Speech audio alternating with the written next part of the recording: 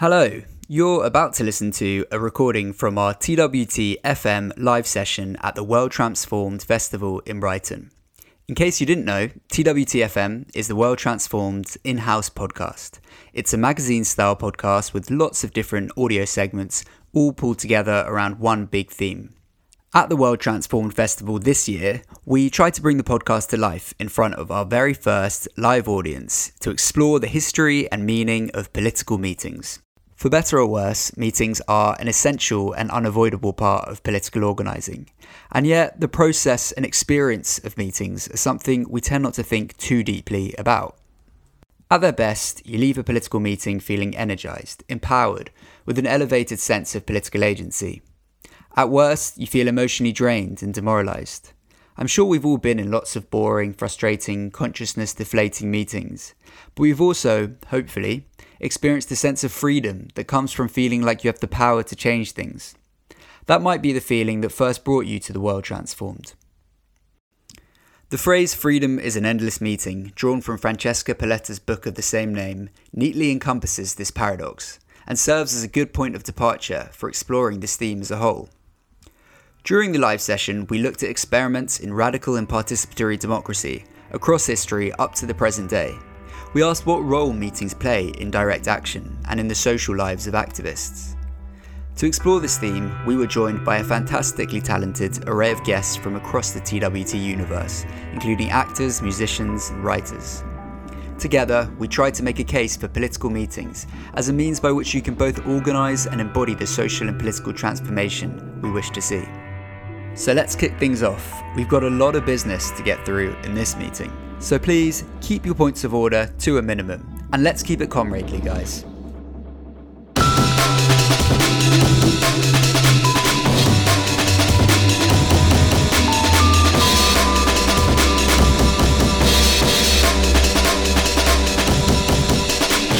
Order! Calm down! So, to begin, we want to cast our minds back in time to take a broad historical sweep of political meetings. How has the democratic process been experienced, extended, or diminished through political meetings? We are a podcast after all, so sound is primary. Ooh.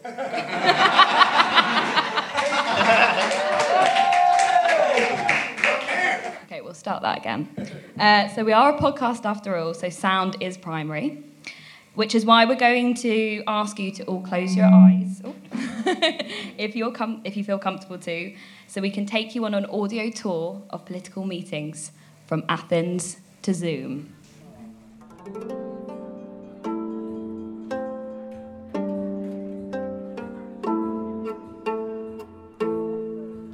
We begin our tour in the 5th century BC on the Pnyx, a flat-topped hill in Athens. On one side, we can see the Acropolis and the Temple of Zeus. On the other is the beginnings of the Mediterranean Sea.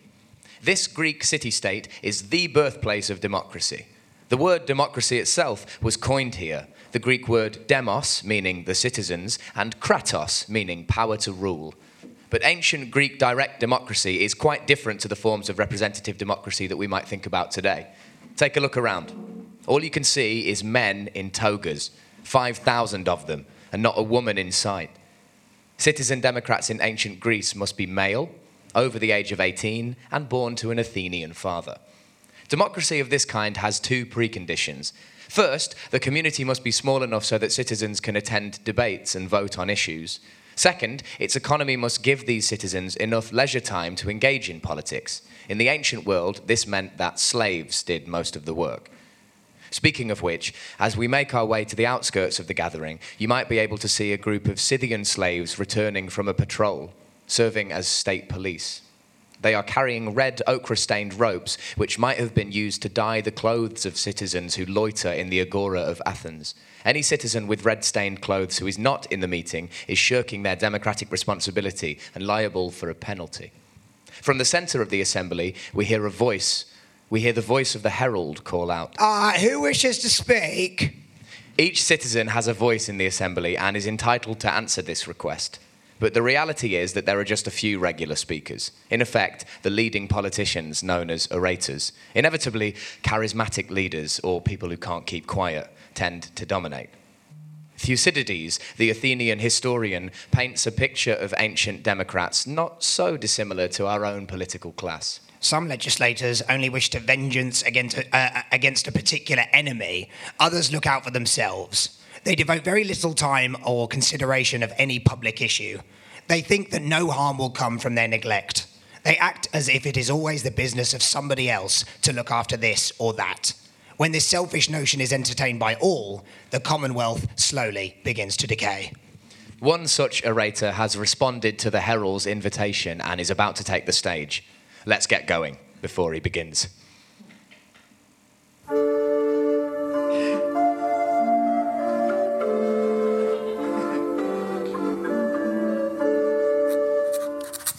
Our next political meeting takes place in the year 1215 at a water meadow on the south side of the Thames, Runnymede. The English King John sits disgruntled at a table, quill in hand. Things haven't been going well for King John. He has pursued a disastrous foreign policy, levied heavy taxes on the barons, and has been excommunicated by the Pope. This series of unfortunate events has led to this very meeting, an attempt to appease his disgruntled barons. The document King John is about to sign is the Magna Carta, a document that would be later described as the greatest constitutional document of all time and a keystone of English liberty, law, and democracy. Which is high praise for a charter that merely sought to resolve a squabble among the upper echelons of the ruling class. Most of the Charter's 63 clauses focused on the minutiae of contemporary feudal issues and the interests of particular parties, regulating taxes, royal forests, the behaviour of royal officials, and the standardisation of wine, ale, and corn measures. But if we leaf through the document, we get to clause 39. No free man shall be seized or imprisoned, or stripped of his rights or possessions, or outlawed or exiled, or deprived of his standing in any other way, nor will we proceed with force against him, or send others to do so, except by the lawful judgment of his equals, or by the law of the land. And then clause 40. To no one will we sell, to no one deny or delay right or justice. These clauses will resonate through the centuries and around the globe. They guarantee the freedom from unwarranted imprisonment and establish that the law was a power in its own right. In other words, the sovereign is no longer above the law. Yeah. King John dips his quill in the ink and begrudgingly places it on the parchment. If he fails to stick to the Charter's terms, his property will be seized. It is in this very moment that the earliest strains of representative democracy are drawn.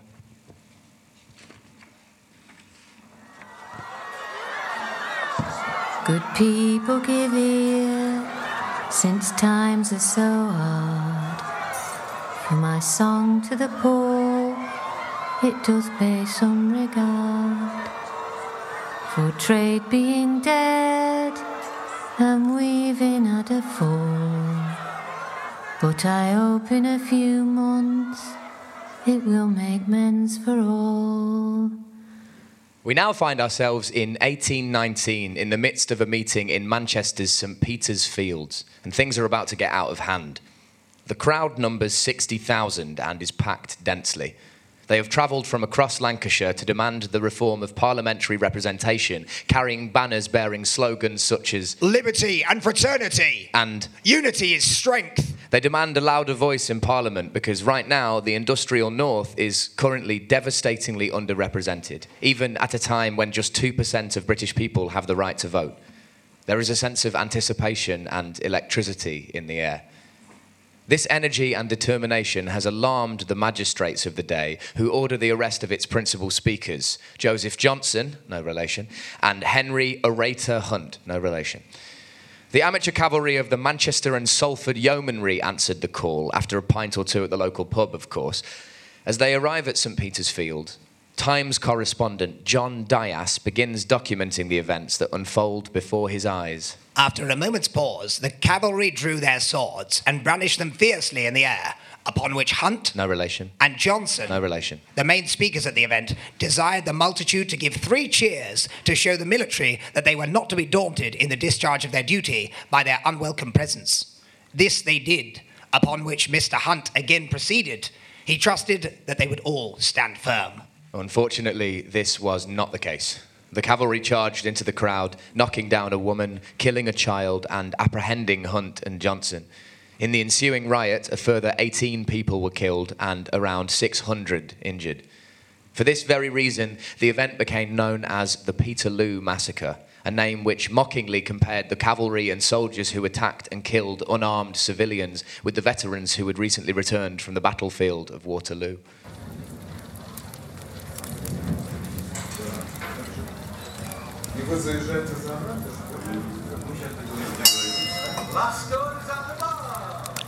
We now find ourselves in a smoky room filled with arguing Russians.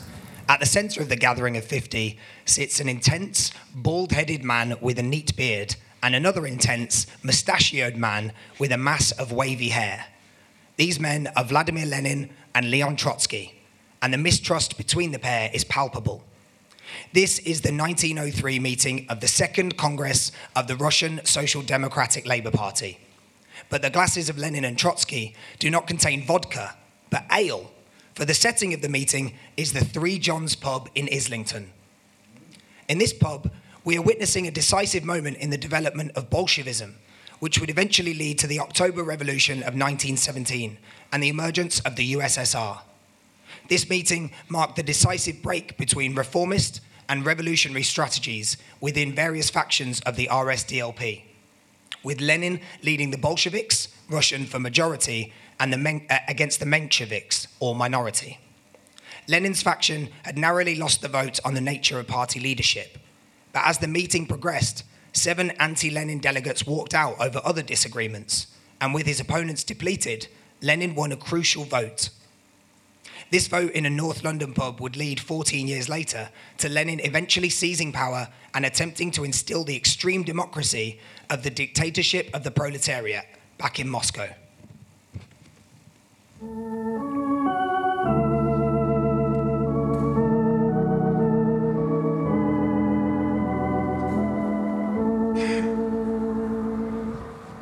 We now move from a pub to a church. The year is 1968, and we find ourselves in the back room of the Church of the Three Crosses in uptown Chicago, a white area of a deeply segregated city. A skinny black man in beret and turtleneck is speaking to denim-clad members of the entirely white Young Patriots organization. That man is Bobby Lee, section leader of the Black Panthers, in a meeting that would begin the process of creating Fred Hampton's Rainbow Coalition between the Panthers, poor white street gangs, and the Latinx Young Lords organization. Lee is introduced by a member of the YPO and takes to the stage. I'm a section leader of the Black Panthers. You have to tell us what we can do together. We come here with our hearts open. You cats supervise us where we can be of help to you. He continues to call out their common problems.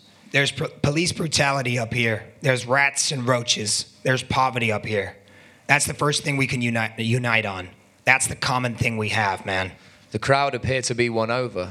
Subsequently, members of the Young Patriots will stop wearing Confederate flags on their jackets out of respect for the Panthers. The success of the Rainbow Coalition in fostering class-based multiracial resistance to police violence was a crucial step in building working-class power in 60s America. In an interview, Lee recounted a moment of powerful solidarity which sprung from the coalition. Once I was in a meeting in Uptown, and I decided to leave by myself. I immediately determined that the police were following me. I made the mistake of leaving alone. The cop called out, "You know what to do," and I put up my hands against the wall. Preacher man came outside and saw what was going on, and in the cold of winter, brought the men, women, and the children outside. The cops put me in the car, and they totally surrounded it, demanding my release. The cop called someone, and they must have told him to let me go. I'll never forget looking at all those brave motherfuckers standing in the light of the police car, but staring in the face of death. Looking back, Was there enough basis for unity? Hell yeah.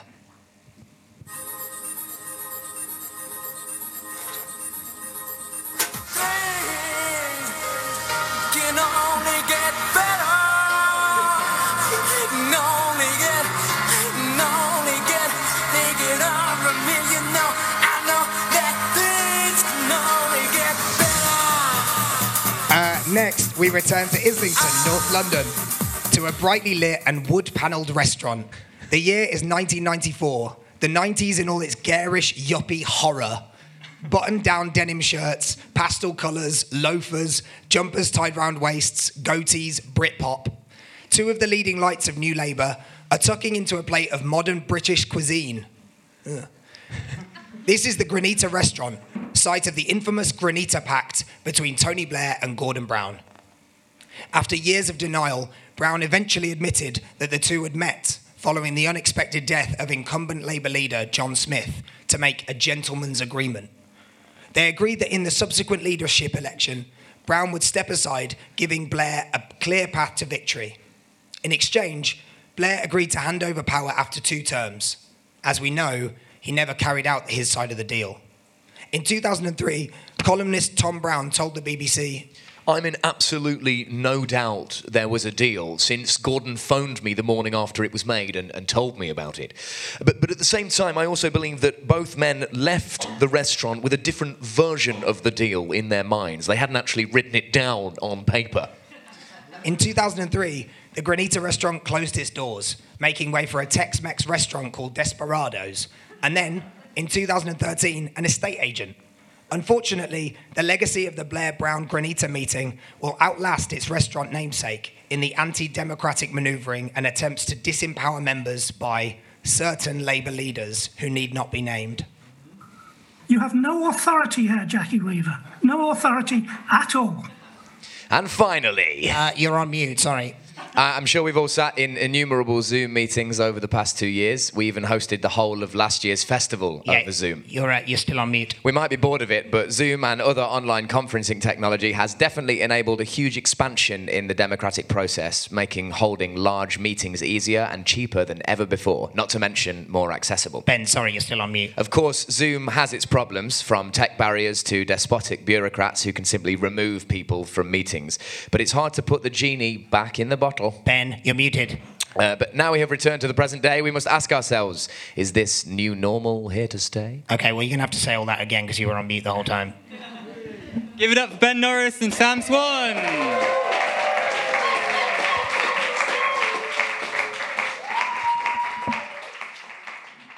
Next up, we have some music from the World Transformed's very own folk singer in residence, the brilliant Rob Howard. We asked Rob to find a song about political meetings, but then he got roped into running tech at the festival, and so, with limited time, he went for a safer option. Take it away, Rob. This first one is by Chumbawamba,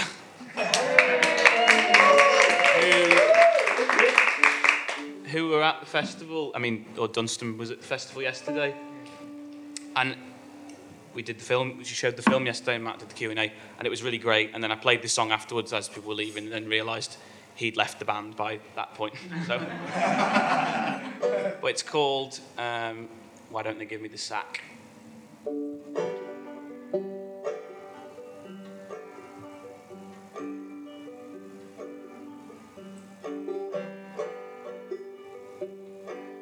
Six in the morning, don't want to wake.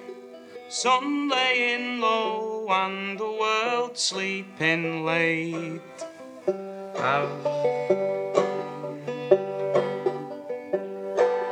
Hate like the river runs heavy and deep. Oh, I wish they would sack me and leave me to sleep.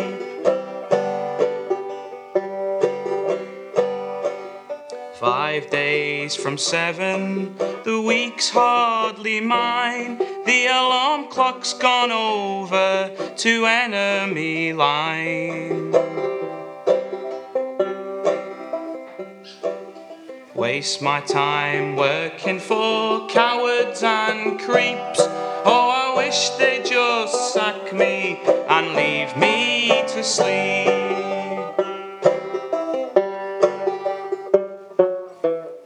Rain strikes the window, heralds the day.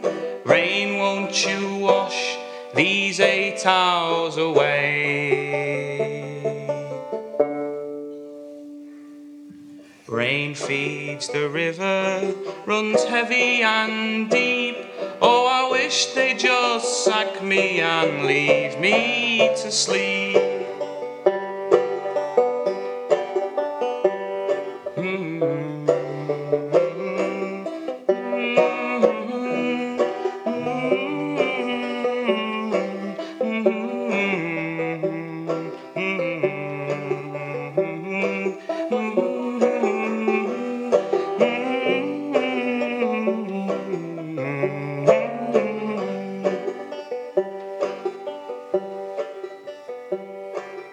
Don't want to wake up for so little pay. I just want a day off for a week's holiday. Done with this mountain that's gotten so steep. I just wish they would sack me and leave me to sleep. Birds at my window sing in the dawn. By the time that I'm home, all this day is done. Spending my life sowing what others will reap. Oh, I wish they'd just sack me and leave me to sleep. Rain strikes the window, heralds the day. Rain, won't you wash these 8 hours away? Rain feeds the river that runs so deep. Oh, I wish they'd just sack me and leave me to sleep. Oh, I wish they'd just sack me and leave me to sleep. Oh, I wish they'd just sack me and leave me to sleep.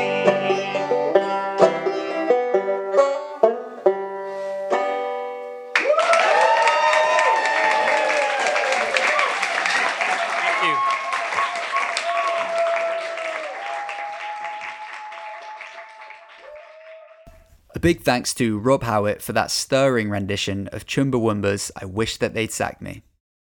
Every year, the World Transform Festival takes place in parallel to the Labour Party conference. But what is the Labour Party conference and why should we care? Our next speaker is someone who knows just what it's like to be on that buzzing conference floor. He's a lecturer at UCL and the former chair of Battersea Labour. Here is Matteo Tiratelli. So we wanted to talk to Matteo because we wanted to ask you first, can you give us a bit of a history of where has conference come from and what role does it perform for Labour? The weird thing about conference is that loads of political parties don't have conferences at all. So the Tory party don't have a conference. They have a kind of get-together in Manchester. They do some speeches. In the US, they have conventions every 4 years where they get together, do some speeches. But the Labour Party comes from a very particular tradition, and the Labour Party is really a product of conferences.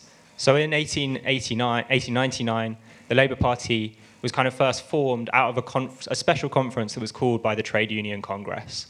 And it's as 19th century as it sounds, right? It's a way of getting people who live across the UK and work in different industries together to decide on a common political strategy. And that leads from 1899, 1900, they launched the first deliberate attempt to get Labour representation in Parliament. And that's Labour with a little L, not a capital L. They're just looking to get working class trade unionists elected across the country. It only becomes the Labour Party that we have today a few years later at another conference where they decide that they're going to have a name and they decide they're going to have a structure that kind of we have inherited today. I think the central... If you read the Labour Party rulebook, the first line about conference is that conference is the sovereign decision-making body of the Labour Party. And that's a very grand way of saying that, in theory, conference is the one that makes all the big decisions. But really, from the very beginning, you've seen this incredible tension between what's decided at conference, what the unions do on their own time, and what the parliamentarians do. Because the MPs, because they're elected, aren't actually legally bound to do anything that conference tells them. And that's been really the central divide over which conference has like fought back and forth over the last 121 years. And you can see, I picked 3 examples from history to give you a sense of like how these divides have played out. So in the very early period, the Labour Party was led by Keir Hardie, who some of you might know, founder of the Independent Labour Party, which was like a predecessor socialist group. And he very early on, when the Labour Party was formed, he said explicitly that if conference ever decided that the Labour Party shouldn't back suffrage for women, he would resign from the party. And he was the leader at the time. And in some ways, that's a kind of him saying, conference, you can't control me. I can do what I want, and I support suffrage for women. But at the same time, he recognized that conference was sovereign over the party, because he would have to leave it if he wanted to stay true to his own beliefs, and he would have to be somewhere else to support them. And you'll see how that attitude is not the attitude that lots of later generations of Labour Party politicians have held. So in the 1960s, there's a really famous fight that happens over 2 Labour Party conferences.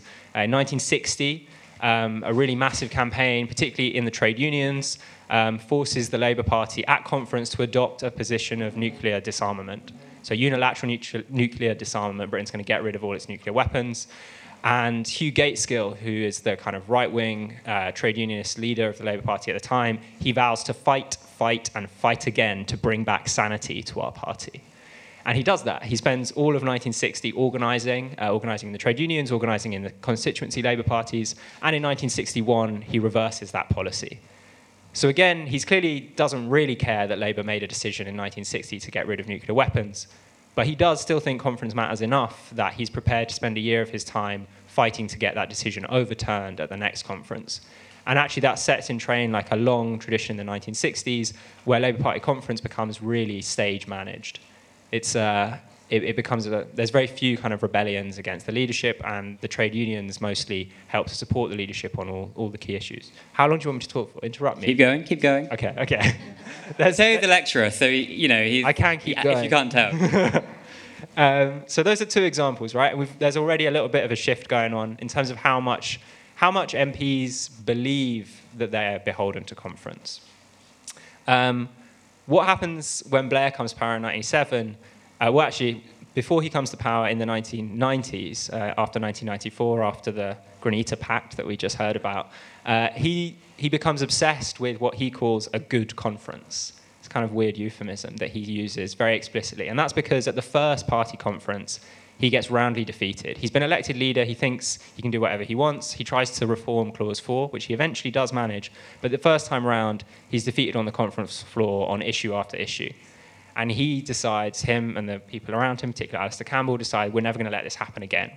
And so they develop a specialist team within Labour HQ who spend all year working on managing conference. And what that means is they have lists of everyone who's coming. They give all of them a grade, grades A to D. A is strong supporters, D, lost cause. And they work really hard to manage all of these different people and to make sure all of them turn up and vote the Blair line.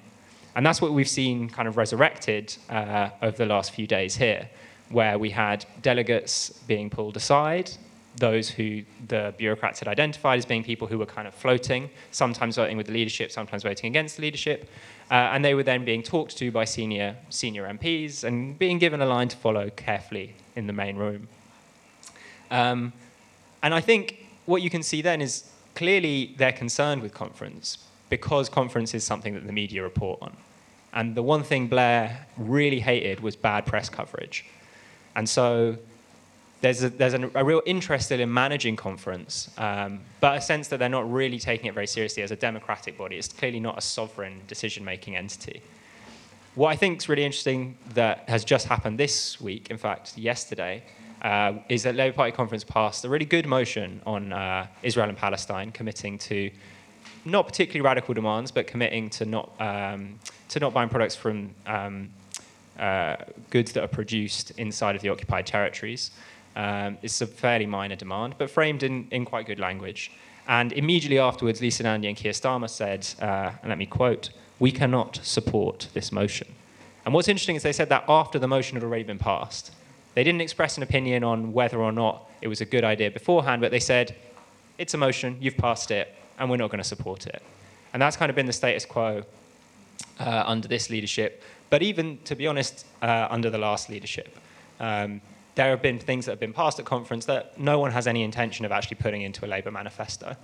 And that tension between the sovereign decision-making body and the actual actions of MPs is one that has grown further and further apart over the years. But I don't want to make you think that there's absolutely no point in Labour Party conference. I'm a delegate. I've been a delegate many times. And I think that relationship has shifted over the years, right? There have been moments where Labour governments have been really receptive to what happens at conference. So the 1945 Attlee government felt itself to be really bound by conference decisions. And they really saw conference as setting the goals to which they would then work as parliamentarians and as government officials. They were setting goals that they would try and actually achieve in government.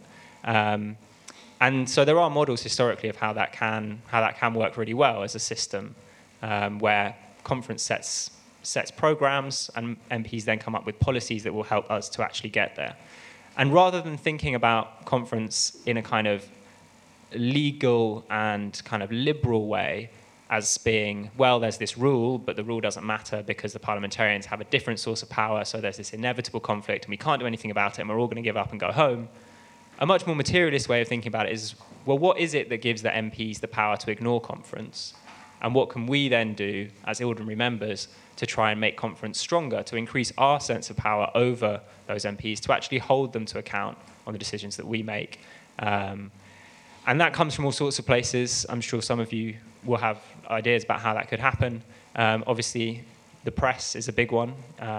Nobody likes a bad conference, certainly not Tony Blair and certainly not Peter Mandelson, who still has an undue amount of influence within the Labour Party. So there are ways that we can think of doing that beyond just PR, the sort of press and the optics of it. But I think that is the real central challenge for us as activists, is to think materially about how we can improve and increase the power of conference and increase its oversight over MPs. So I'll leave it there. Brilliant. Matteo Tiratelli, long, hard-working conference delegate. Give it up.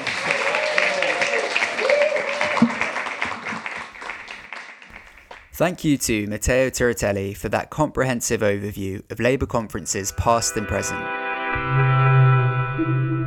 The World Transformed is only made possible by the contributions of our supporters.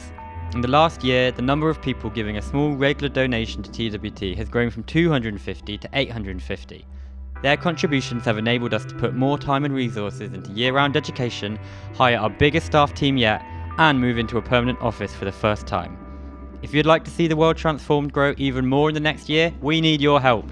Please consider making a monthly donation of as little as £1 at bit.ly/TWTdonate. That's bit.ly/TWTdonate. Remember, you can also head to theworldtransformed.org to watch video, listen to more audio, and access resources on how to imagine, demand, and build a world transformed.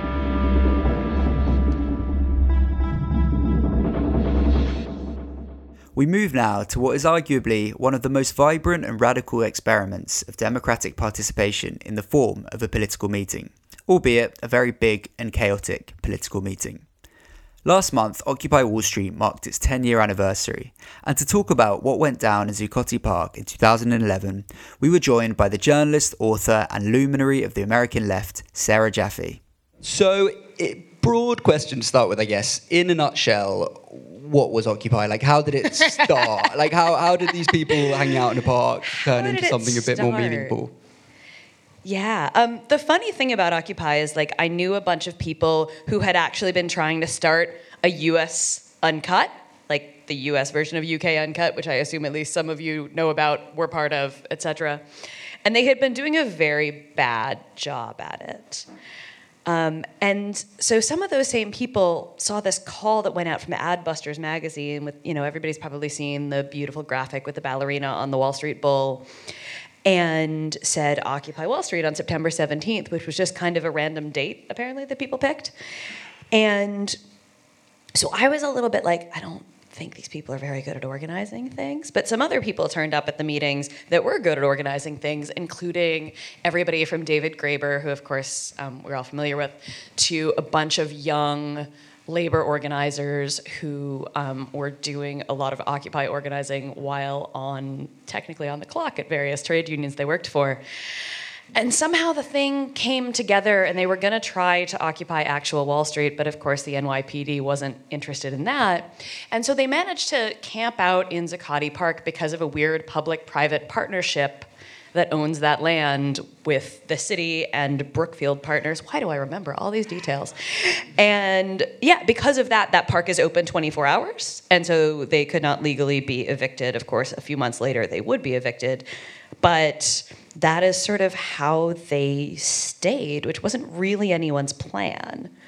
And then suddenly it metastasized, and we could talk more about police violence being part of that if you want. No, thank you. So they all a bunch of people turn up in this park. And at what point did they decide, because a lot of people just think about Occupy as this big protest, but actually it was like a fascinating experiment in political meetings. Like, to what extent do you think, like, was that pre-planned? Did that just like they suddenly try and work around it? Yeah, so a lot of the things that went on at Occupy in New York were, I mean, some of it were like things we were talking about before with the what do we like about meetings? Do we like or do we hate the hand gestures? But so some of that was being used in the planning meetings, things like consensus process. David Graeber wrote some pieces about sort of how that was hashed out. Other things like the People's Mic, where people would go like, you know, I'm Sarah and I think we should march on Wall Street right now, and everybody would repeat it, came because the cops were enforcing the ban on amplified sound. So they had to figure out a way to amplify sound, and like, it got really annoying. It did. It got really, really annoying. But at first, when you were sort of standing in the middle of it, and especially like when there were like a couple thousand people in the park, and you would get like multiple rings of the People's Mic, so you could like repeat it back so that everybody could hear it. It was actually amazing to sort of be in the middle of, and to hear people, and it kind of discouraged some of those awful things that we were talking about political meetings, like people filibustering forever. You couldn't do that. You couldn't speechify on the People's Mic. You had to keep it simple. And then people would say it along with you. And it was kind of interesting because if somebody said something really wacky, the People's Mic would kind of just die out because nobody wanted to repeat the thing. So it aided in consensus in that way. And of course, like, nobody still wants to do consensus process. And the People's Mic ended up both used as like a tactic of protest. People would shut down things like shareholder meetings of the big banks and stuff by just like popping up and repeating the thing that the last person had said. There's really great video out there of Occupy teachers going to the New York, it's a panel on educational policy, and just shutting the whole damn thing down by doing this. And at first, nobody knew what to do with it. After a while, sort of cops and officials figured out that you just sort of let them do it, and then they were done. But yeah, so these things that had their moment, I think contributed to that spirit of feeling like an experiment in democracy, an experiment in participation, and of like being a part of things, which is just not a thing that a lot of people, unless we're grumpy old socialists, have the experience of being part of anymore, right? Like trade union density in the U.S. is 12% right now. It is 6% in the private sector. A lot of things that people used to be part of in various ways in their communities are gone. Communities are being destroyed by deindustrialization. People, younger people have to move around a lot for work. So like, we don't have a lot of spaces where you can feel like you're part of something, and you can feel like a lot of people support it, a lot of people are interested in it, and like that it meant something. And I think that festivals like this one obviously are designed to sort of bring about that same set of feelings, and that's why we're all going to be really sad tomorrow, right? I'm going to be really sad tomorrow because I'm going to be on a plane back to New York. Speaking of New York. Yeah, hopefully you can restart Occupy once you're there. Oh, but God. I wanted to ask as well. Occupy Sleep Old in Stein parks. Gardens, people. Yeah. I'm too old to sleep in parks. Some of y'all can do that if you want to. My hips hurt. Yeah, I wanted to pick up on that point you made, or intimated towards about people kind of becoming a bit disillusioned with consensus decision making. Is that something that you, I don't know, gradually experienced over the course of Occupy? And also, I kind of get the sense that after Occupy, lots of political groups try to implement consensus decision making as a kind of goal, but maybe that kind of enthusiasm waned. What are maybe some of the reasons you think that became? Yeah, I mean, it got unwieldy for a variety of reasons. And like, I was there as a journalist, so I was really not participating in like decision making in those ways. But you know, what happens when you've got thousands of people coming through the thing at any one time is like, who gets to be part of the consensus process? And then you've got thousands of people, and one person can get up and block it. And you know, people did find innovative and exciting ways to filibuster on the people's mic. And yeah, 100% consensus is actually really hard to achieve. And so you end up sometimes, you know, getting down to like very lowest common denominator things. And then the other thing that happened, and I mentioned the police violence, is that like Occupy in New York and several other places essentially just became like a protracted standoff with cops to be able to hold onto the space. And so at some point people had to decide, like, is holding the space actually the most important thing? Maybe it is. I think the space being there for a while was really, really important. And, you know, in the absence of that, it's hard for people to find their way to things, right? Like, if you are not in certain circles, how do you find your way to TWT? I mean, I guess you guys put up posters around Brighton, which was great, but, you know, you still have to get a wristband and walk in through the thing, and you can't just sort of show up and be like, oh, okay, yeah, that's what's happening. Judith Butler's giving a speech over there. Whoever that might be, if you know, unless you're me. Most people didn't know who she was, but they were. So a lot of these things proved sort of imperfect, but still useful experiments. I think, you know, people find consensus, 100% consensus, really important in like small direct action groups where like you have to have a lot of trust because you're taking a lot of risk. Whereas it's not really necessary to decide if you're gonna like take a group of people from the park and like just march down Wall Street, sort of yelling that bankers are bad. And yeah, like I think, could you make the point, like what, the relationship between in Occupy between having a political meeting and direct action, like did that kind of break down? I think there was like criticisms you'd hear about Occupy that kind of became too preoccupied with creating kind of alternative society, and that vision of how you're going to like broaden it out was lost a little bit. Yeah, I think one of the things that was always interesting about Occupy, and I was just talking about this with Jonathan Weston, who's the director of New York Communities for Change, which is like a group that mostly organizes in Black and immigrant communities in New York City that are very, you know, those were not the people who were sleeping at Occupy, right? It was like working class people from the outer boroughs. That was really not who was sleeping in the park. But he was saying, he's like, you know, but our members got it. And they didn't feel the need to go sleep in the park to do that.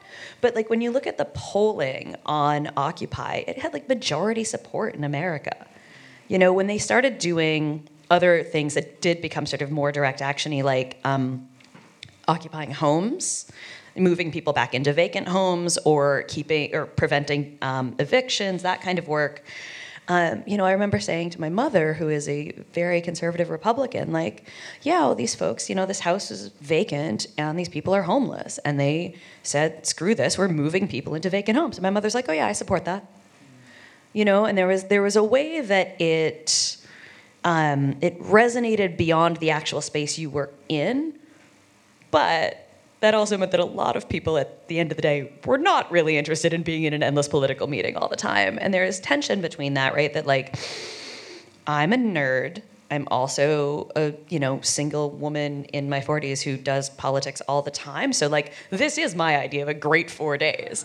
A lot of people are exhausted by the thought of however many meetings over, 4 days, let alone like an occupation that you're fighting cops to maintain for 3 months, right? And when we say fighting cops, like people that I know were singled out by the cops, they were harassed at home. One of them was picked up, brought onto a police bus, and they whacked his head on every seat walking through. Like there was real just brutality on all sorts of ways. I mean, one of the ways that Occupy took off was this video, a lot of you've probably seen it, of this police officer having kettled this group of people and just pepper spraying this young, clearly unarmed, because she was barely wearing any clothes, woman straight in the face. And that went viral in these kind of ways. Like, people were like, holy crap, that's terrible. We can't let that happen. But also, like, at the end of the day, like, how many people are going to sort of volunteer for that kind of abuse over and over again? It was really hard, and it really, it takes away from the ability to be part of democratic participation if you're literally getting assaulted by the cops to try to be part of a big old protest in, a public park. Cool. And so finally, I guess, like the legacy of Occupy seems to be kind of quite heavily contested. Its achievements are contested. Its kind of lasting impact on the left. But do you think there are any aspects of it? I mean, what are the takeaways that we could maybe, that we could pick up now? Are there any aspects? Is it the notion of occupying space? Is that still important? No, it just holds it. Yeah, I think first of all, like tactics and things like that we learned from it can be very important. People have certainly returned to occupying, taking space, reclaiming vacant homes, and eviction defenses during the pandemic and another massive housing crisis, right? Also, there was this meme that I really loved the first time Bernie Sanders ran for president, and it was a picture from the top was from Occupy, and it was like a quote from somebody being like, "You guys need to get serious about electoral politics if you want to make any change." And then like below it was a Bernie Sanders rally, and it said, "You little shits."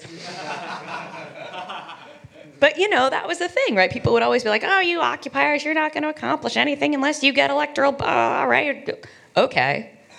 We'll get this grumpy old Jewish congressman to run for president. And, Zephyr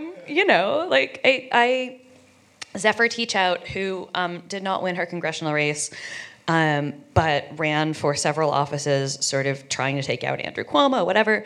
I met Zephyr in the park on the day that Occupy was evicted and actually in the courtroom the day that Occupy was evicted in the emergency hearing to try to get them the right to get back in there. There are so many people who have moved into mainstream politics who have their roots in places like that or later things, right? AOC famously sort of got radicalized by Standing Rock, which is another encampment of holding space, in that case, to block a pipeline and protect the water supply for the Standing Rock people, right? So there's so many echoes of this thing all over the place that I think, and I think that the support among white people for Black Lives Matter, and particularly for arguments around police violence, is higher because a lot of people experienced it for the first time being part of Occupy and realize that this is not just something that happens in Black communities in the outer boroughs or in Brixton or Tottenham, but actually also happens in central London to nice white people. And actually maybe the cops are bad. So there are so many roots, and it's just really I'm a journalist, so that means I'm supposed to draw conclusions on things that are happening right now, which I find actually really annoying, which is why I keep trying to write books instead. But it's still too soon to say what the effects of this are, because we're still all out there having been changed by it. Sarah, thank you so much. Have a very safe journey back, and we hope to see you back on our shores very, very soon.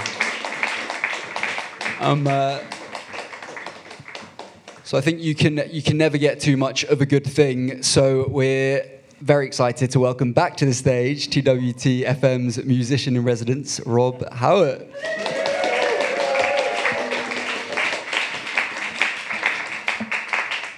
I'm going to sing a fairly well-known song, Oopsie-daisy, written by Paul Robeson about a member of the IWW who was killed. He was executed, supposedly because he killed 2 policemen, but people don't think he did. And yeah, I guess the IWW, very good organisers. I went to one of their meetings and it was actually quite fun. And they always used to say, plan every meeting as if 1,000 people are going to be there, because one day they will. So I guess that optimism is very good. And now a miserable song about a man. It's not miserable, it's actually quite a hopeful song about, though, you know, ideas outlive people, I guess.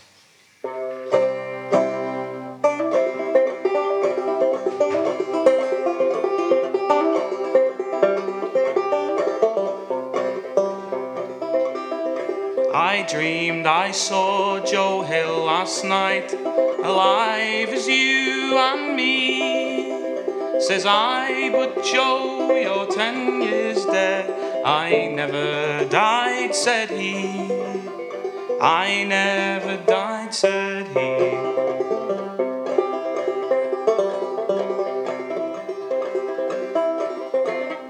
In Salt Lake City, Joe, says I, him standing by my side. They framed you on a murder charge. Says Joe, I never died. Says Joe, I never died. The copper bosses, they shot you, Joe. They filled you full of lead. Takes more than guns to kill a man. Says Joe, and I ain't dead. Says Joe, and I ain't dead.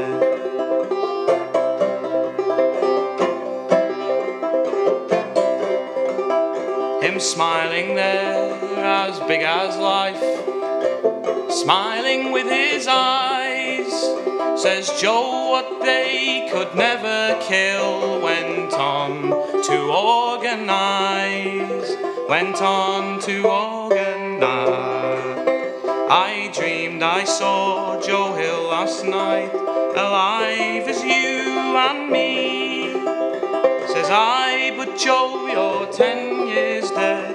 I never died, said he. I never died, said he. In San Diego, up to Maine, in every mine and mill, where working folk are out on strike, it's there you'll find Joe Hill. It's there you'll find Joe Hill. I dreamed I saw Joe Hill last night, alive as you and me. Says I, but Joe, you're 10 years dead. I never died, said he. I never died, said he. I never died, said he. I never died, said he. Thank you. Nice one. Who needs Joan Baez, eh? Now, we all know the World Transform puts on amazing festivals, throws great parties, and is home to the finest socialist magazine-style podcast in the land. But TWT also has its very own research branch, and recently conducted a study looking at political meetings. We were grateful to be joined by Peter and Fiona from TWT's research group to share their insights on what makes political meetings successful and how they might be made more democratic and more inclusive and less dry. Yeah, so my name's Fiona, this is Peter. We're from the research working group within TWT. And the working group really emerged from a project that we worked on in 2019-2020, looking at political education projects across the UK. And we surveyed and interviewed over 100 organisers of different political education projects in really varied contexts. So there were political theatres, there were projects in CLPs, there were book clubs, a huge range of groups. And we were just really interested in finding out what was going on, what what people felt like they were really achieving and what was going well, and what also they were really struggling with, in the hope that we as TWT might be able to think about how we could contribute to creating a stronger culture of political education in the UK. And we wanted to just share a couple of reflections from that research and also from the wider reflections of the research group, which has been kind of taking an internal look at TWT and how we work. And so, when we were initially told about this freedom is an endless meeting theme, we were actually pretty into it because it spoke a lot to, obviously how we understand politics, which is organizing can be hard, often pretty mundane, but also it's always going to be ongoing, and freedom isn't something that we just have, it's something we have to do, and we have to keep doing it. And so the question for us was really well, then how do we do it better? So that's what we've been exploring, and really then one thing right at the beginning of our group, we read a text together by Olufemi Taiwo, and it's called Being in the Room Privilege. And that sort of framed how we're thinking about this, about being in the room. And in that text, he's really talking about things about solidarity and race and class and gender. But what we really took for it was about how we thought about our practice at TWT. And the really two questions, I guess, came from that, which is one, who is in the room? This sort of pretty basic question about, when we think about TWT, who are we speaking to? Who's part of it? But also a second question, which is once we're in the room, how have we organized that room? So who is able to navigate it? Who can speak? Who doesn't? And so, I guess maybe do you want to take it on the first point there? So this idea of who is and who isn't able to get into a room, into a meeting in the first place was such a big theme in the research. When we asked people what was the biggest challenge that they faced in their political education work, 50% of people said that the biggest thing was getting the people, the right people in the room. And that was across all kinds of different projects, working in really different contexts. So who the right people were really varied, but there were some themes that came up. So people said they wanted more young people in their spaces. People working in local areas, working at the local level, said that they felt their rooms weren't representative of everyone who lived locally. There was an overrepresentation of middle-class people in their rooms and white people in their rooms. And others talked about how they wanted to reach people who hadn't had many educational opportunities before, and people who didn't already agree with them. And that was something that participants in these projects also talked about. They were frustrated that they found that they didn't have enough sort of different opinions in the room, or disagreement in the room even. That's something they were looking for. At the same time, where there was one group who was struggling to reach or to engage a particular group of participants, there was another group who was doing that work really, really effectively. So what it kind of reminded me of was the importance of us really sharing experiences of working with people and doing political education with people in very different contexts, and making sure that we're working in partnership with one another. So how has this kind of question of who's in the room come up within TWT and within the thinking of the research working group, would you say? I guess it's the perennial question, because if you want to, build, if TWT wants to build this generation left, or this generation of organizers, activists, thinkers, then how we get those people in the room and how we do it is an important question. And I honestly, I don't think we have definitive answers for that. But I guess one practical step. So one of our, one of the people in our group is sort of trying to propose a buddying program, and so the idea would be, if you want to get people in the room, this buddying program gets them there. But also, once they're in the room, then you're also helping them sort of find their way around it, find their feet. So, that's sort of a practical step that we're thinking about and want to propose. Great. Yeah, and so then thinking about this second point of once you're in the room, how do you make sure that you're creating a space that isn't just replicating the sort of power relations of domination that we see in the rest of society? What kinds of conversations have you had about this in the research group over the last year or so? So this was one of those ones where actually it was really relevant in our research group, which actually it's really hard running groups and running meetings and trying to get on a common project. And what we tried to do was we tried to set up these really egalitarian meetings, but it came this kind of tyranny of structurelessness thing, where in trying to have it sort of a really liquid structure and no hierarchy, just all the same people just spoke, all the same people didn't speak, and it it was dominated in a particular way. And so then we addressed it, like, I know this sounds really boring, and I realize it's like really mundane, but like we just actually like kind of like put some hierarchy back into it. So we put like, we had these sort of structures where we'd like rotate the chair and rotate who presented and like rotate the duties. And so like by having the meetings like hierarchical, but like then rotating who did it, everyone sort of had an equal footing. And it just like, it was a really mundane thing, but it like transformed the whole group. And like, so everyone was then sort of presenting and like feeling much more like able to find their own voice and empowered. Great, yeah. And what I think I find really exciting about this example, and what it reminds me of in the research, is this idea of trusting one another and the importance of mutual trust in meetings and in political education spaces. And one of the things that came up when speaking to people who were participating in these political education projects was that people talked about how the experience of being trusted by other people and of coming to trust each other, those experiences were super transformative and enabled them to engage in ways that they hadn't been able to engage before in political spaces.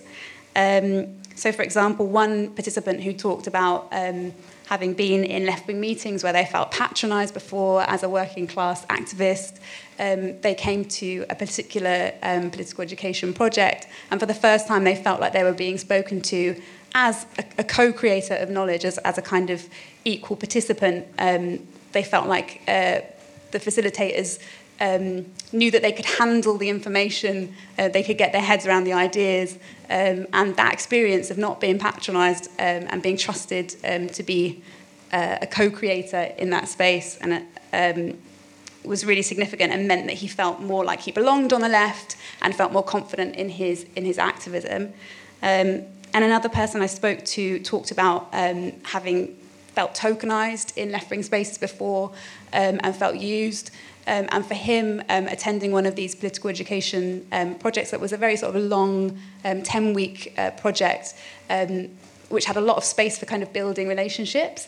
So after every session, he would go to the pub and get to know people. And for him, that experience of building trust with other people in the group and building real friendship gave him the motivation to get back involved in activism and the confidence to take action with people, despite having that experience. And I think sometimes we can get stuck in thinking on the level of like a format or sort of fetishizing a particular format. But what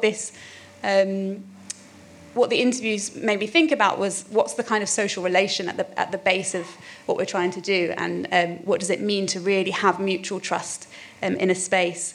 And in particular, what do we do where this trust has been eroded in the past as well? And I think building this kind of relationship of mutual trust is something that gets harder the more kind of diverse and varied our spaces become as well. And I guess, I mean, just to leave it there, I guess what we were thinking about, so there's this radical sort of pedagogical theorist called Bell Hooks, and she wrote that, you know, as teaching spaces become more diverse, there's this tendency for like social domination and power relations to be reproduced in the classroom setting. So I think for us, you know, what the challenge for us and the left in general is, you know, as our movement becomes more diverse, which it has to do if it's going to flourish, how do we, you know, as sort of thinkers, activists, make sure that we don't allow these forms of domination to be reproduced in our own spaces? Brilliant. Peter and Fiona from TWT Research Group.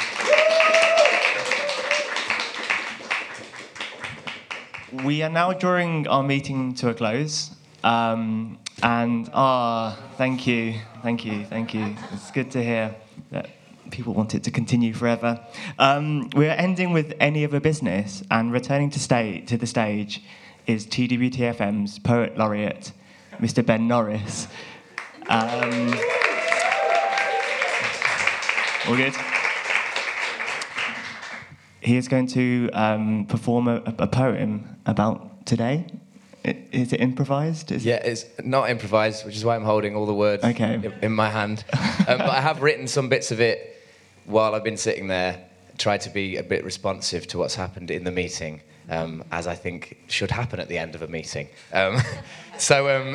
This is called Any Other Business. And if it's crap, that's because it's very new. So that caveat is now out there. Any other business.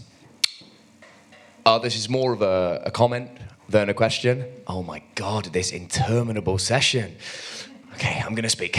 I'm gonna motherfucking speak. For the last 20 minutes, I've been on the brink. I have a point that makes me look good, which happens to be what I actually think. I'm raising my actual hand. Oh my God. Quick breath, sweaty knees. Here we go. They haven't noticed. My camera's off. For fuck's sake, no one knows. I'm raising my digital hand. Oh my God. But all in the service of what? Any other business mightn't care, but we're in the business of change. These aren't meetings just to plan more meetings. So, comrade, let the minutes state. Over Pinot Gris or orange squash, with time to spare or under the cosh, it matters not. There's the fash to quash. So we meet. 200 strong or just in pairs in a disused barn on plastic chairs or in a Brighton circus tent. Who cares? We meet. You can disown your fam or bring your mum.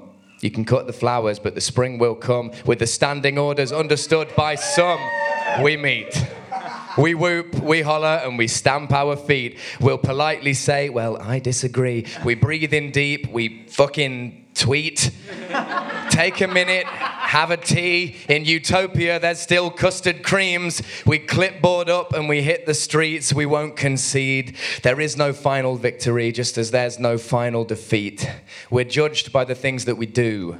The fire, the passion, the action, the heat. And in order to do, we must meet. Then someone disbands it, we clap, and we leave.